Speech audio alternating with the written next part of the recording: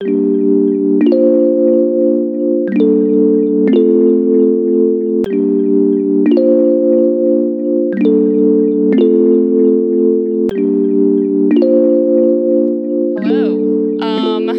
My name is Kat, and What's up? Yeah, and I'm gonna be preaching today. Just kidding. Just kidding. just kidding. Y'all don't want that. Y'all want Vania. But I am gonna be reading the Word of God today. I'm gonna read it first in English, and then I'm gonna read it in Amdo Tibetan. Some of you are like, what does that mean? It's a language. So the scripture today is from Hebrews. I'm going to be reading from Hebrews 1, 1 through 5. And again, I'll give you English first so you half know what's going on. All right. In the past, God spoke to our ancestors through the prophets at many times and in various ways. But in these last days, he has spoken to us by his Son, whom he appointed heir of all things, and through whom also he made the universe. The Son is the radiance of God's glory and the exact representation of his being, sustaining all things by his powerful word. After he had provided purification for sins, he sat down at the right hand of the Majesty in heaven. So he became as much superior to the angels as the name he has inherited is superior to theirs. For to which of the angels did God ever say, "You are my son, today I have become your father"? Or again, "I will be his father, and he will be my son"? Yahadaba li dombo ni shngawa.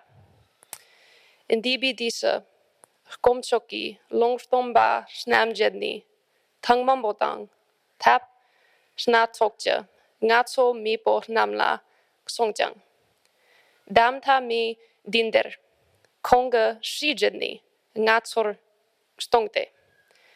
Shina, yoto joka, jenzembar fkusyang. Kong jedni, shkomchoki, and jiksteng kamdang, der yodba tam jet, fkopahnang. Shina, fkomchoka, gzojetja, orli, ngunbar ksalsyang. Komchoka, ngowo yang, dakbarmtun. Konga, numtadang, rdambi, fkai yoto jok, sjong barmzat. Rdugni, dakbar mzatab nang nishang. Kamsa, gzojetang, rdambi, komchoka, shak yisa bjak. Komchoki, shila, hanangwim tanna. Komchoka, polnya namja, tanli, chewa, yinbadar. Depshin, shite, komchoka pornyat namli, pagyongin. Komchoki, chedna, nga yawa nidyimbina. Derang, ngana, chedja, parajer. Young, ngana, chedja, paranjerjang. Chedna, nga yawa ranger. Shi, pornyat namni, sajigla, song myongam. This is the word of the Lord.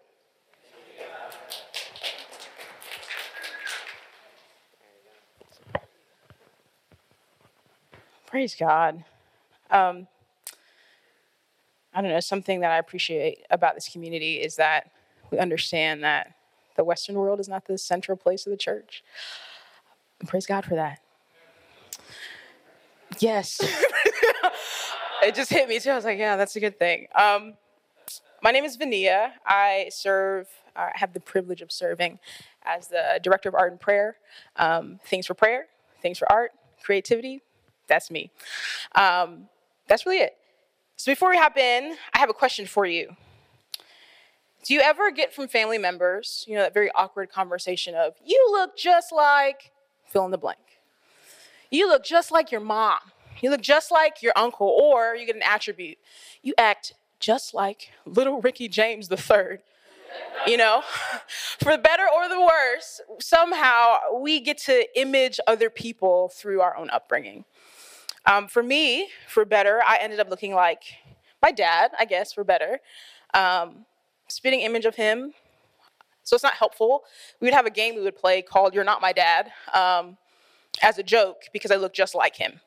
We would do it in public, in the grocery store, across the aisle. I would yell at the man who we shared a face, "You're not my dad." And he'd be like, "I want a paternity test." To my mother's horror, we're laughing. And then I say, "You're not my dad, I know you're not." And he would say, "I want all my money back." Because that's the type of dad I have, just like him. But then for worse, I realized that he looks just like his father. And my aunt caught on to this. One day, while at her house, sitting on the couch was my grandfather. She said, look at that bald 76-year-old man with no teeth. That's what you look like. And that young, impressionable girl, needless to say, was encouraged. Yeah, it's very encouraged. No. But unlike my aunt's words, the book of Hebrews is actually a book of encouragement. So welcome to our summer series where we are walking through the book of Hebrews, and we're going to do three things today. We're going to give an overview of the book. Number two, we're going to see how the heart of Christ and the heart of God are one and the same.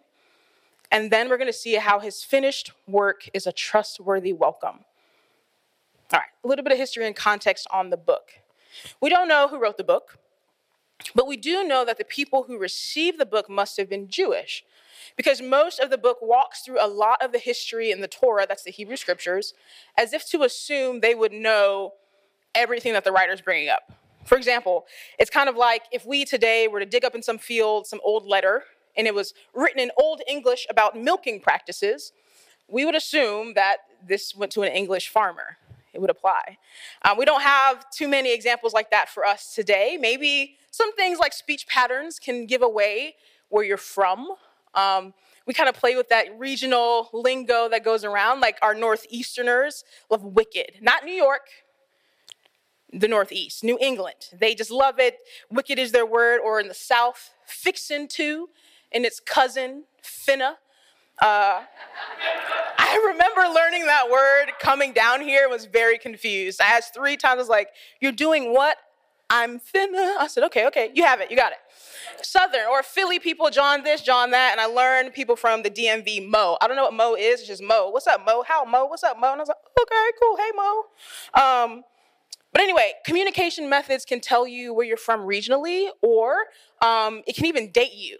So little things that people still hold on to, little sayings, maybe like, no one really says this, but far out, you're like, oh, okay, that person, she laughed, and that person was last cool in the 1960s and 70s. Or that one millennial who keeps slipping crunk into a sentence. It's giving I haven't been outside since 2005, yeah? It's giving. That's for you Gen Zers. See, it can tell you your date, your age, you. Little things help us understand the context of the letter. So other than just realizing that this audience is Jewish, we also recognize that this text is reasoned as if they would have been culturally Greek. We say reasoned because the Hebrew scriptures are actually long narratives of God's story. But the Greeks actually rely on reason and use like the things we learned in school, logos, pathos, and ethos, right? And each section of that reasoning does one thing. It presents that Jesus is the greater reality. That's the whole point of the book of Hebrews. Jesus is the greater reality. To know one thing about the Greeks is to understand that they believed in the cosmos. The cosmos is to say that they believed the world and the universe had observable principles that were apart from our opinions, were actually ordered. And they called this ordering reality. And in the letter, its sections in each organization does 2 things. It presents an idea from the Old Testament, its purpose, and then its limitation. Next, it shows how Jesus ultimately completes each of its intention, that idea from the Old Testament. For example, angels in the Torah. It's the first section that opens up. The Torah, God's message, was given to Moses by angels on Mount Sinai. But then Jesus, being the Son of God, he's greater than the angels, and therefore his message is the fullest revelation of God's word to his people. Moses in the Promised Land. Moses leads the people out of slavery, out of bondage, and then to ultimately to the desert, where he builds the tabernacle in the wilderness. But unlike Unlike Moses, Jesus leads all of God's people, Jew and Gentile, out of slavery to sin, and doesn't just build a tabernacle, but he's the builder of all creation. Priests, this whole entire Levitical priest structure.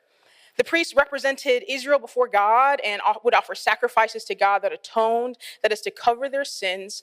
But they themselves also had to offer sacrifices for themselves because they were flawed. Jesus represents us before God, but since he's sinless and superior, he's the superior mediator between God and humanity. No lambs are actually needed for him. The sacrifices in the covenant. And though he didn't need a lamb, that is the spilling of blood as a sacrifice to cleanse the people, he became the lamb for us. His sacrifice was the only one needed once, not annually on the Day of Atonement, once, and it would cover over the sin of the world. All of this shows that what was ordered in the world, what was observable, was only understood in part. And that Jesus completes these works, bringing clarity to all that God created. He's the fullest vision of reality. Jesus, in this letter, is represented as the ultimate reality. And the general purpose of this letter is to encourage the church. It's really just to help them see that he is who he is, to look at him, to encourage them to recognize him, to believe in him, to know this most real world is held by the most real king, so that they might endure. Because life is a journey.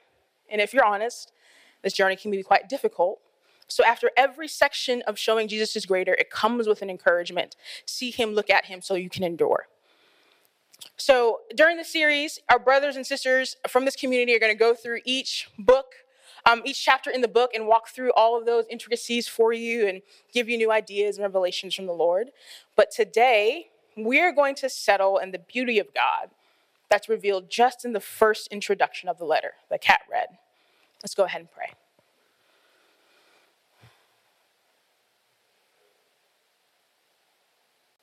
Father, we need you. We put our hope in you. I pray that we would just know you are worth our everything. Father, I pray that our hearts would be drawn to the beauty of Christ. I pray that surrender, repentance, and joy would be the response to who you are. Father, right now, would your word just wash over us? Would it give us joy and joy in our salvation? Father, we ask that you be with us, you guide us.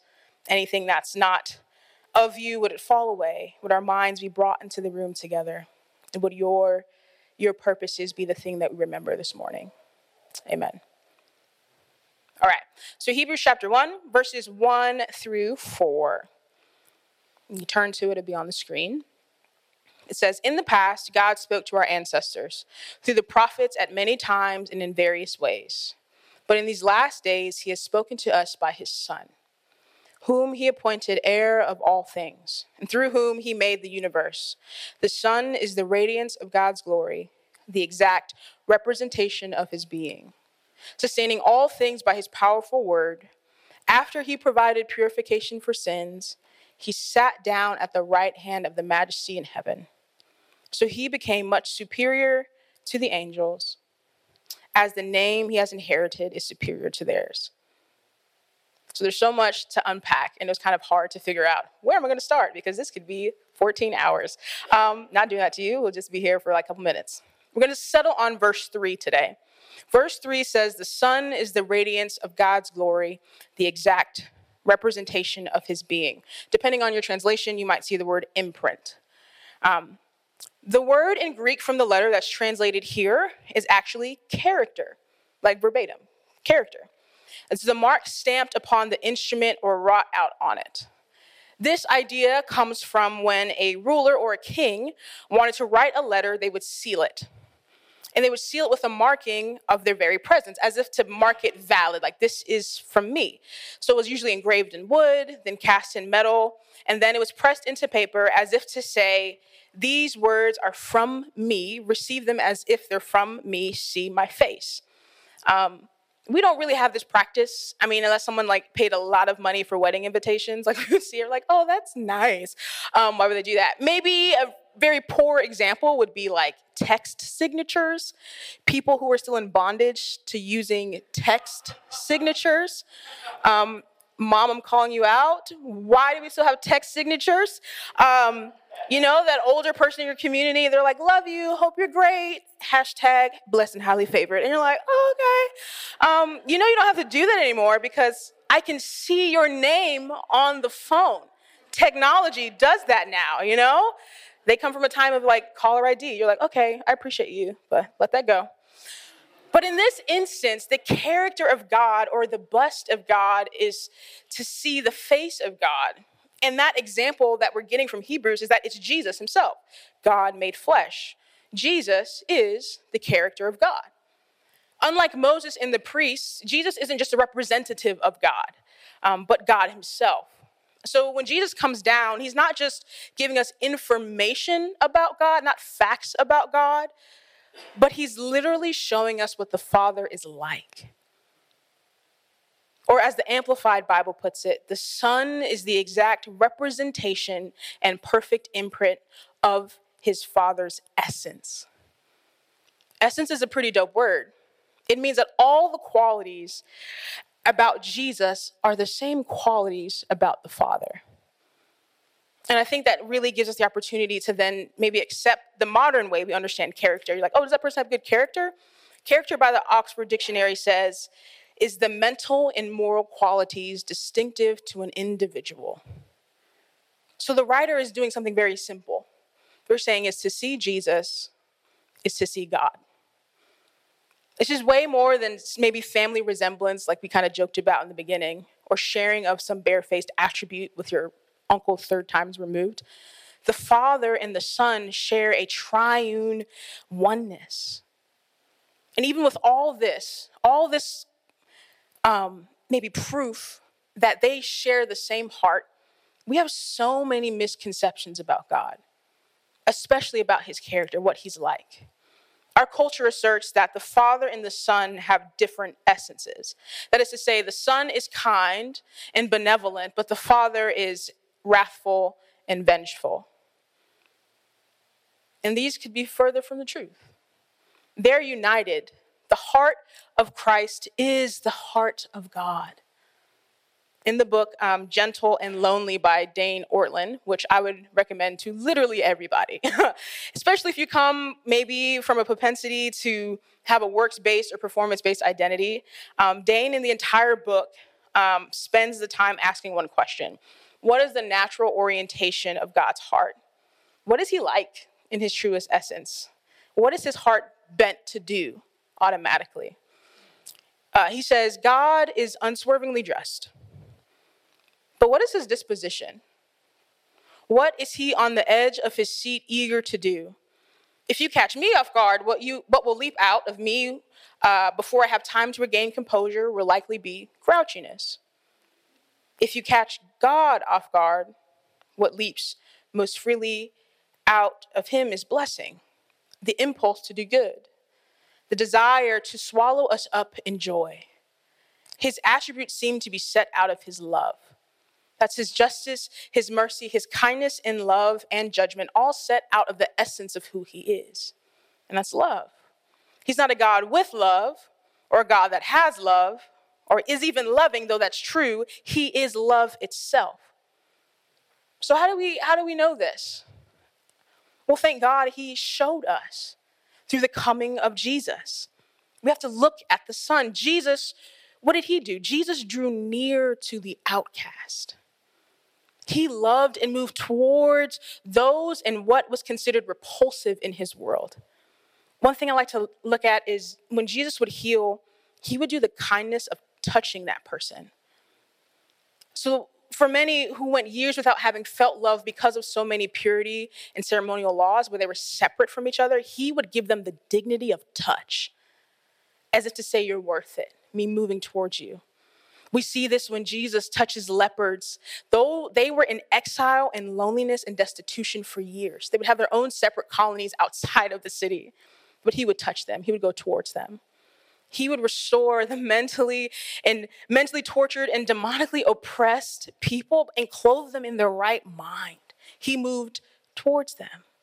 When a woman's act of faith to dare touch the hem of his garment left her exposed and he could have shamed her, what did he do? He covered her and blessed her. He welcomed little children and would almost give the harshest warning in the Bible that I would say is for those who would lead them astray. He protected them. He whispered little girls their life back, lifting them up by touching them out of their deathbeds. He let a woman who was out here in these streets not just touch him, but unveil her glory and use it to wash the dirt off his feet. He ran towards prodigals. That's what we see in Jesus: goodness, kindness, restoration, love, and mercy. So then we have to ask the question, why don't we see this in God? God himself told us what he was like. The scripture that the Hebrew people would have held on to the most, like, what is God like? What is his essence like? Would have been Exodus 34. The Lord, compassionate and gracious God, slow to anger, abounding in love and faithfulness, maintaining love to 1,000 generations, and forgiving wickedness, rebellion, and sin. Those characteristics, compassion. Compassion is almost as remember you as a child that was carried in the womb. That's what the Hebrew word gives off. The language of compassion says the intimacy that a mother has to carrying a child in their womb is what God remembers about his people. He is moved from the innermost being of compassion. So every time you see Jesus saying he was moved with compassion, it was like the innermost part of him was moved towards somebody. God, his own attributes, merciful, that's entering brokenness with balm and salve, regardless of merit, expressing much patience between our sin and rebellion and his actual judgment. Slow to anger, slow to respond. There's a part in the book Dane talks about, he's provoked to anger, but he's never has to be provoked to love. That's his natural disposition. He has kindness towards us. He understands our fall and disordered nature, leaving much time between what we think we deserve on the first end. He gives grace and mercy. He overflows in love that is an overabundance, readily available, positioned to pour out disproportionate to anything we think we could earn, and committed to never leave or forsake us. This is the God he tells us he is, ready to forgive. And we can kind of maybe see that in the Son, but don't necessarily apply that to the Father. I think on some level, that's mainly because we just don't believe him. We just don't believe what he said. The Christian life, from one angle, is a long journey of letting our natural assumptions about who God is over the many decades fall away, being slowly replaced with God's own insistence on who he is. And that insistence has a demonstration. It's demonstrated in Jesus. So simply, church, we lean into what the writer is saying, and we must see the sun. In the same ways that the rays of our physical sun, if we followed it, would lead us to the source. That's what the scripture is meaning by the sun is the radiance of God's glory. He's the proof. Jesus is the evidence of God's own goodness and brilliance. So what happens when what does it look like when a life doesn't gaze on the sun? It becomes insecure because it can't trust. Security in the Christian life is found in the finished work of Christ. And the finished work reveals the heart of the Father as trustworthy. And this is a huge problem when it comes to understanding the heart of God, because you can either end up in two camps, either lacking in trust of God himself or lacking in trust of his finished work. You can feel very insecure. So ask yourself this morning, take a second, take a moment. My question to you is, where do you find yourself not trusting God? And then ask, is that connected to how I see and understand his heart? Or is it because I'm struggling to believe his finished work? And maybe the evidence of that is an insecure, internally mixed motivations to follow him. Take a pause for a second. If you're writing, write it down. If you're thinking about it, think about it.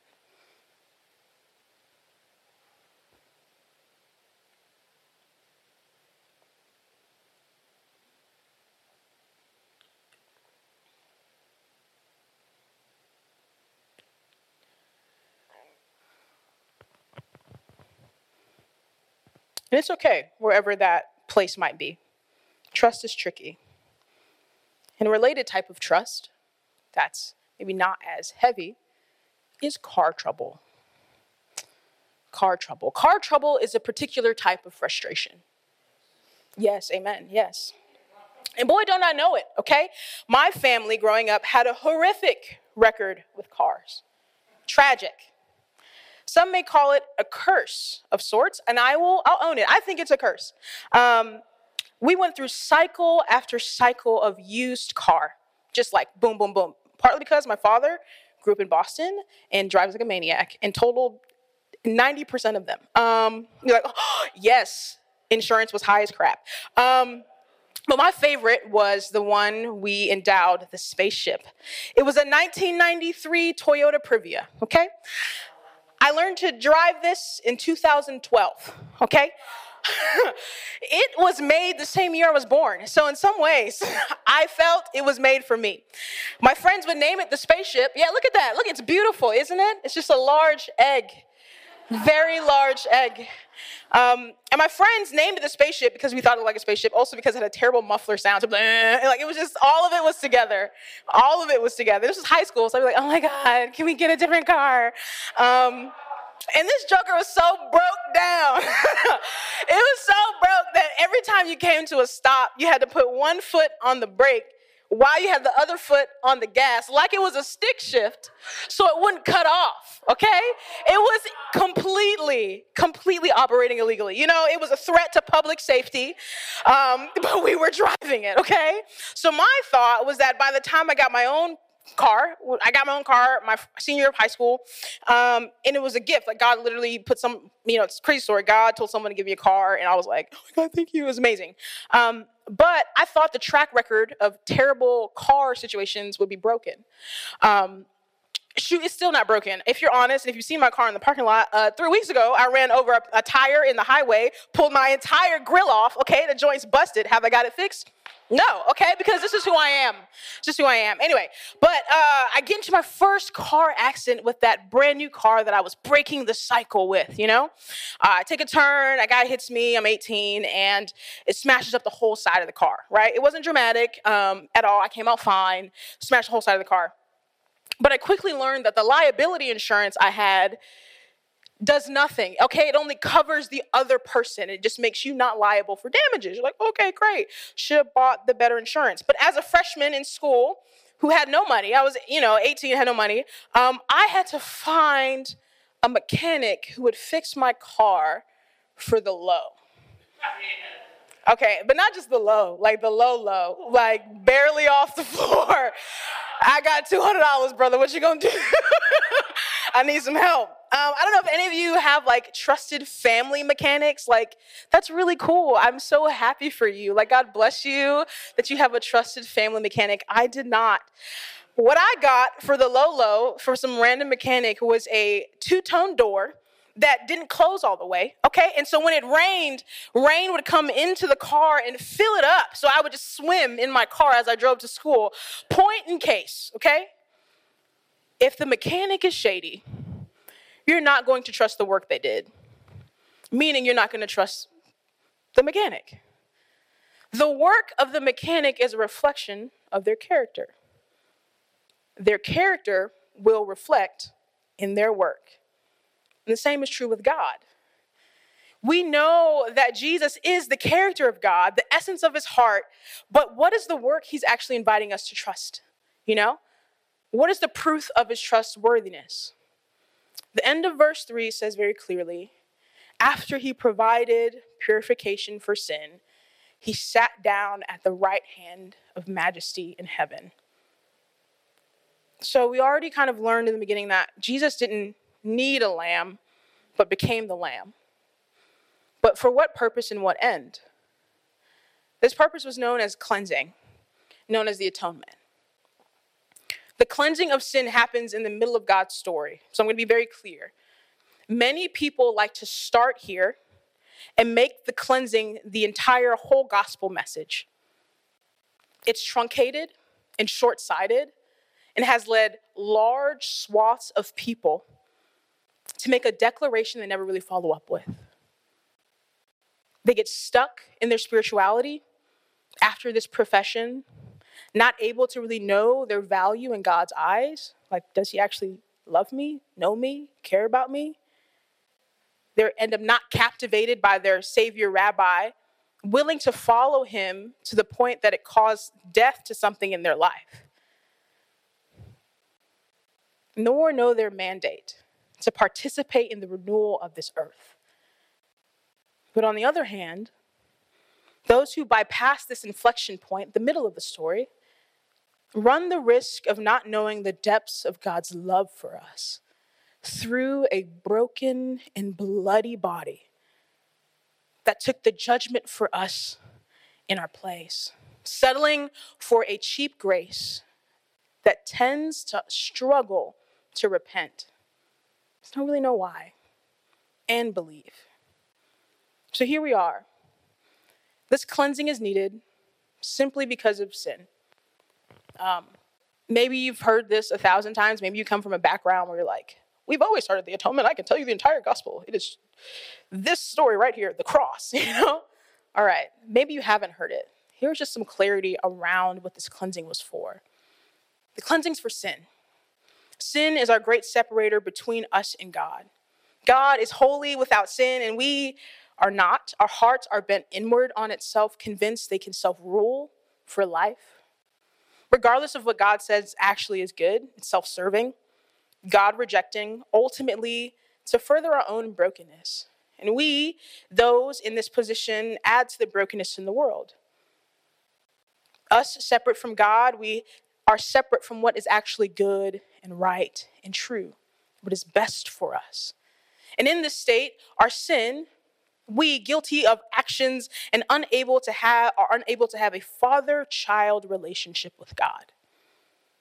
God instated with Israel, because he loved his people, wanted to move and commune with his people, but they had this problem of sin, he instated the sacrificial system. This sacrificial system was blood representing the loss of life being spilt. It was the cleanser. The spilling of blood represented forgiveness washing over his people. They were purified and cleansed, but at a cost, the loss of life for this animal. So when scripture says he, that is Jesus, provided purification of sins, it is talking about Jesus and his great love for us, becoming like us but utterly different, dealing with sin once and for all by going to the cross. And on the cross, bearing our shame, dying, receiving the penalty of sin, though he didn't have any on our behalf. His blood, like the animal, shed, representing forgiveness, washing, cleansing of sinners, because his blood was more precious than any other animal. Hebrews 9 says, how much more then will the blood of Christ, who through the eternal Spirit offered himself unblemished to God, cleanse our conscience from acts that lead to death so that we may serve the living God. Verse 3 says that after this act, he sat at the right hand of God, meaning there was never again a need to purify. The need to purify was over, never to be repeated, never to be revoked. The only sufficient sacrifice for eternity was what Jesus did. The atoning work of God through Christ is finished. Meaning sinners, through faith in the work of Christ alone, can be restored to a relationship with the Father as children. Now, this is not to be confused with God's love beforehand, or us while we were pursuing our sin and God intervening in our lives to show you that he was worth it while you were stumbling along the way. Some people like to leave that part out as if like God didn't love us. And when scripture says, because he loved us, he moved towards us. But these humans, now made in his image, can get this free legal definition from guilty to guiltless and are endowed with a relationship status as child. Child never changes. Child is family because child shares blood. And now these children, that's us, called saints, can live with full assurance of the forgiveness of their past, present, and future sins when they repent, with full trust in the heart of the Father.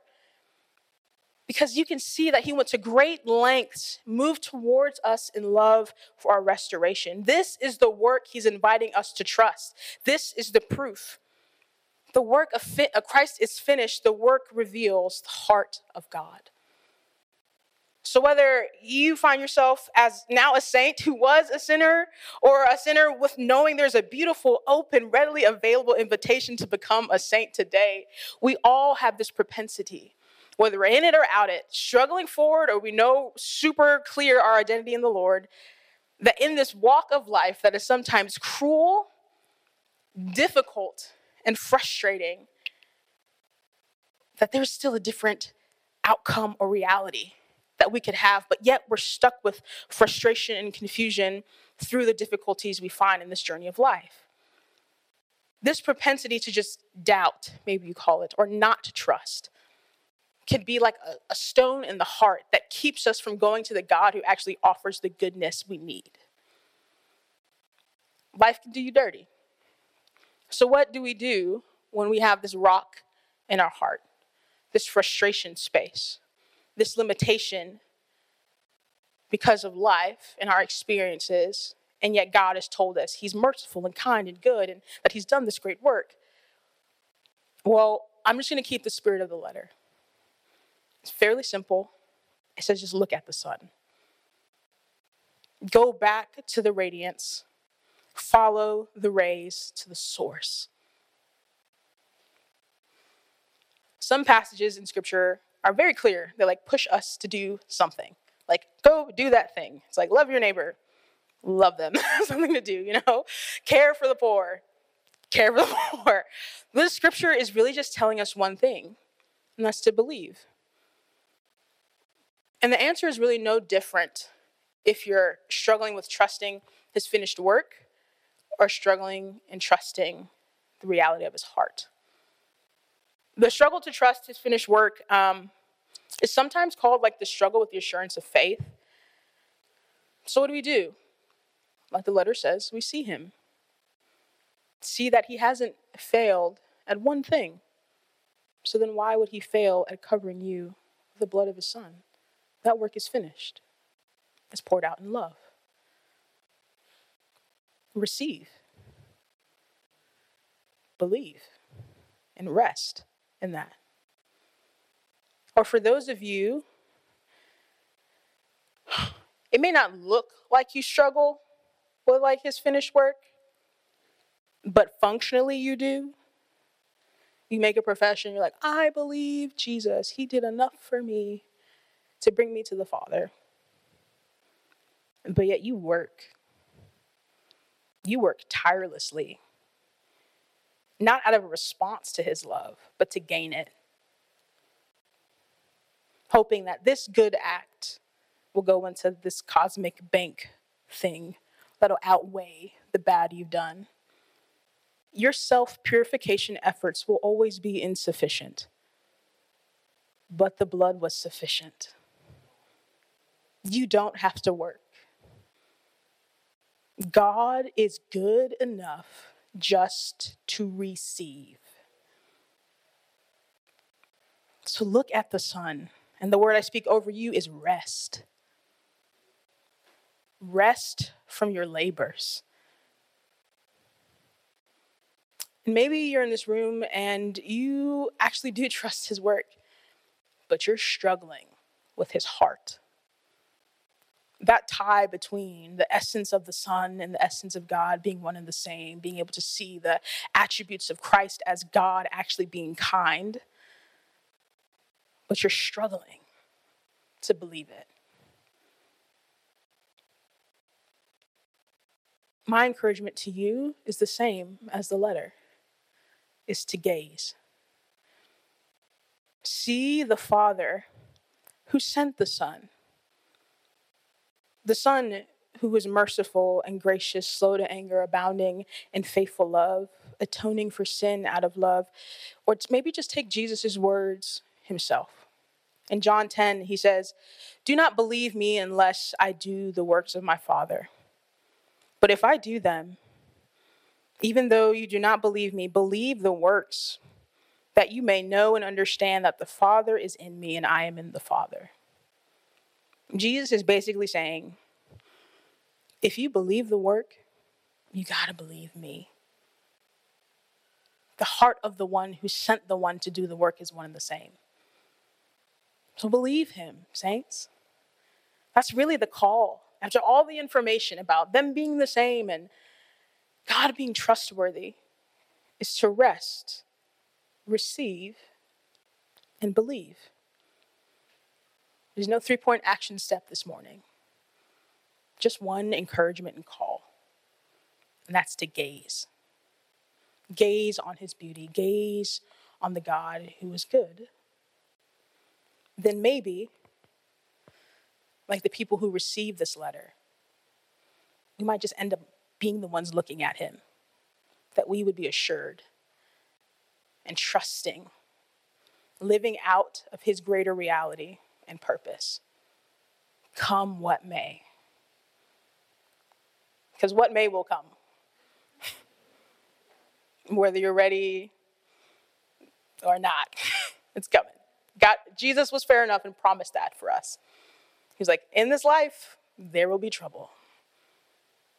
But take heart, I've overcome the world. Let's pray. God, I thank you for your kindness and goodness.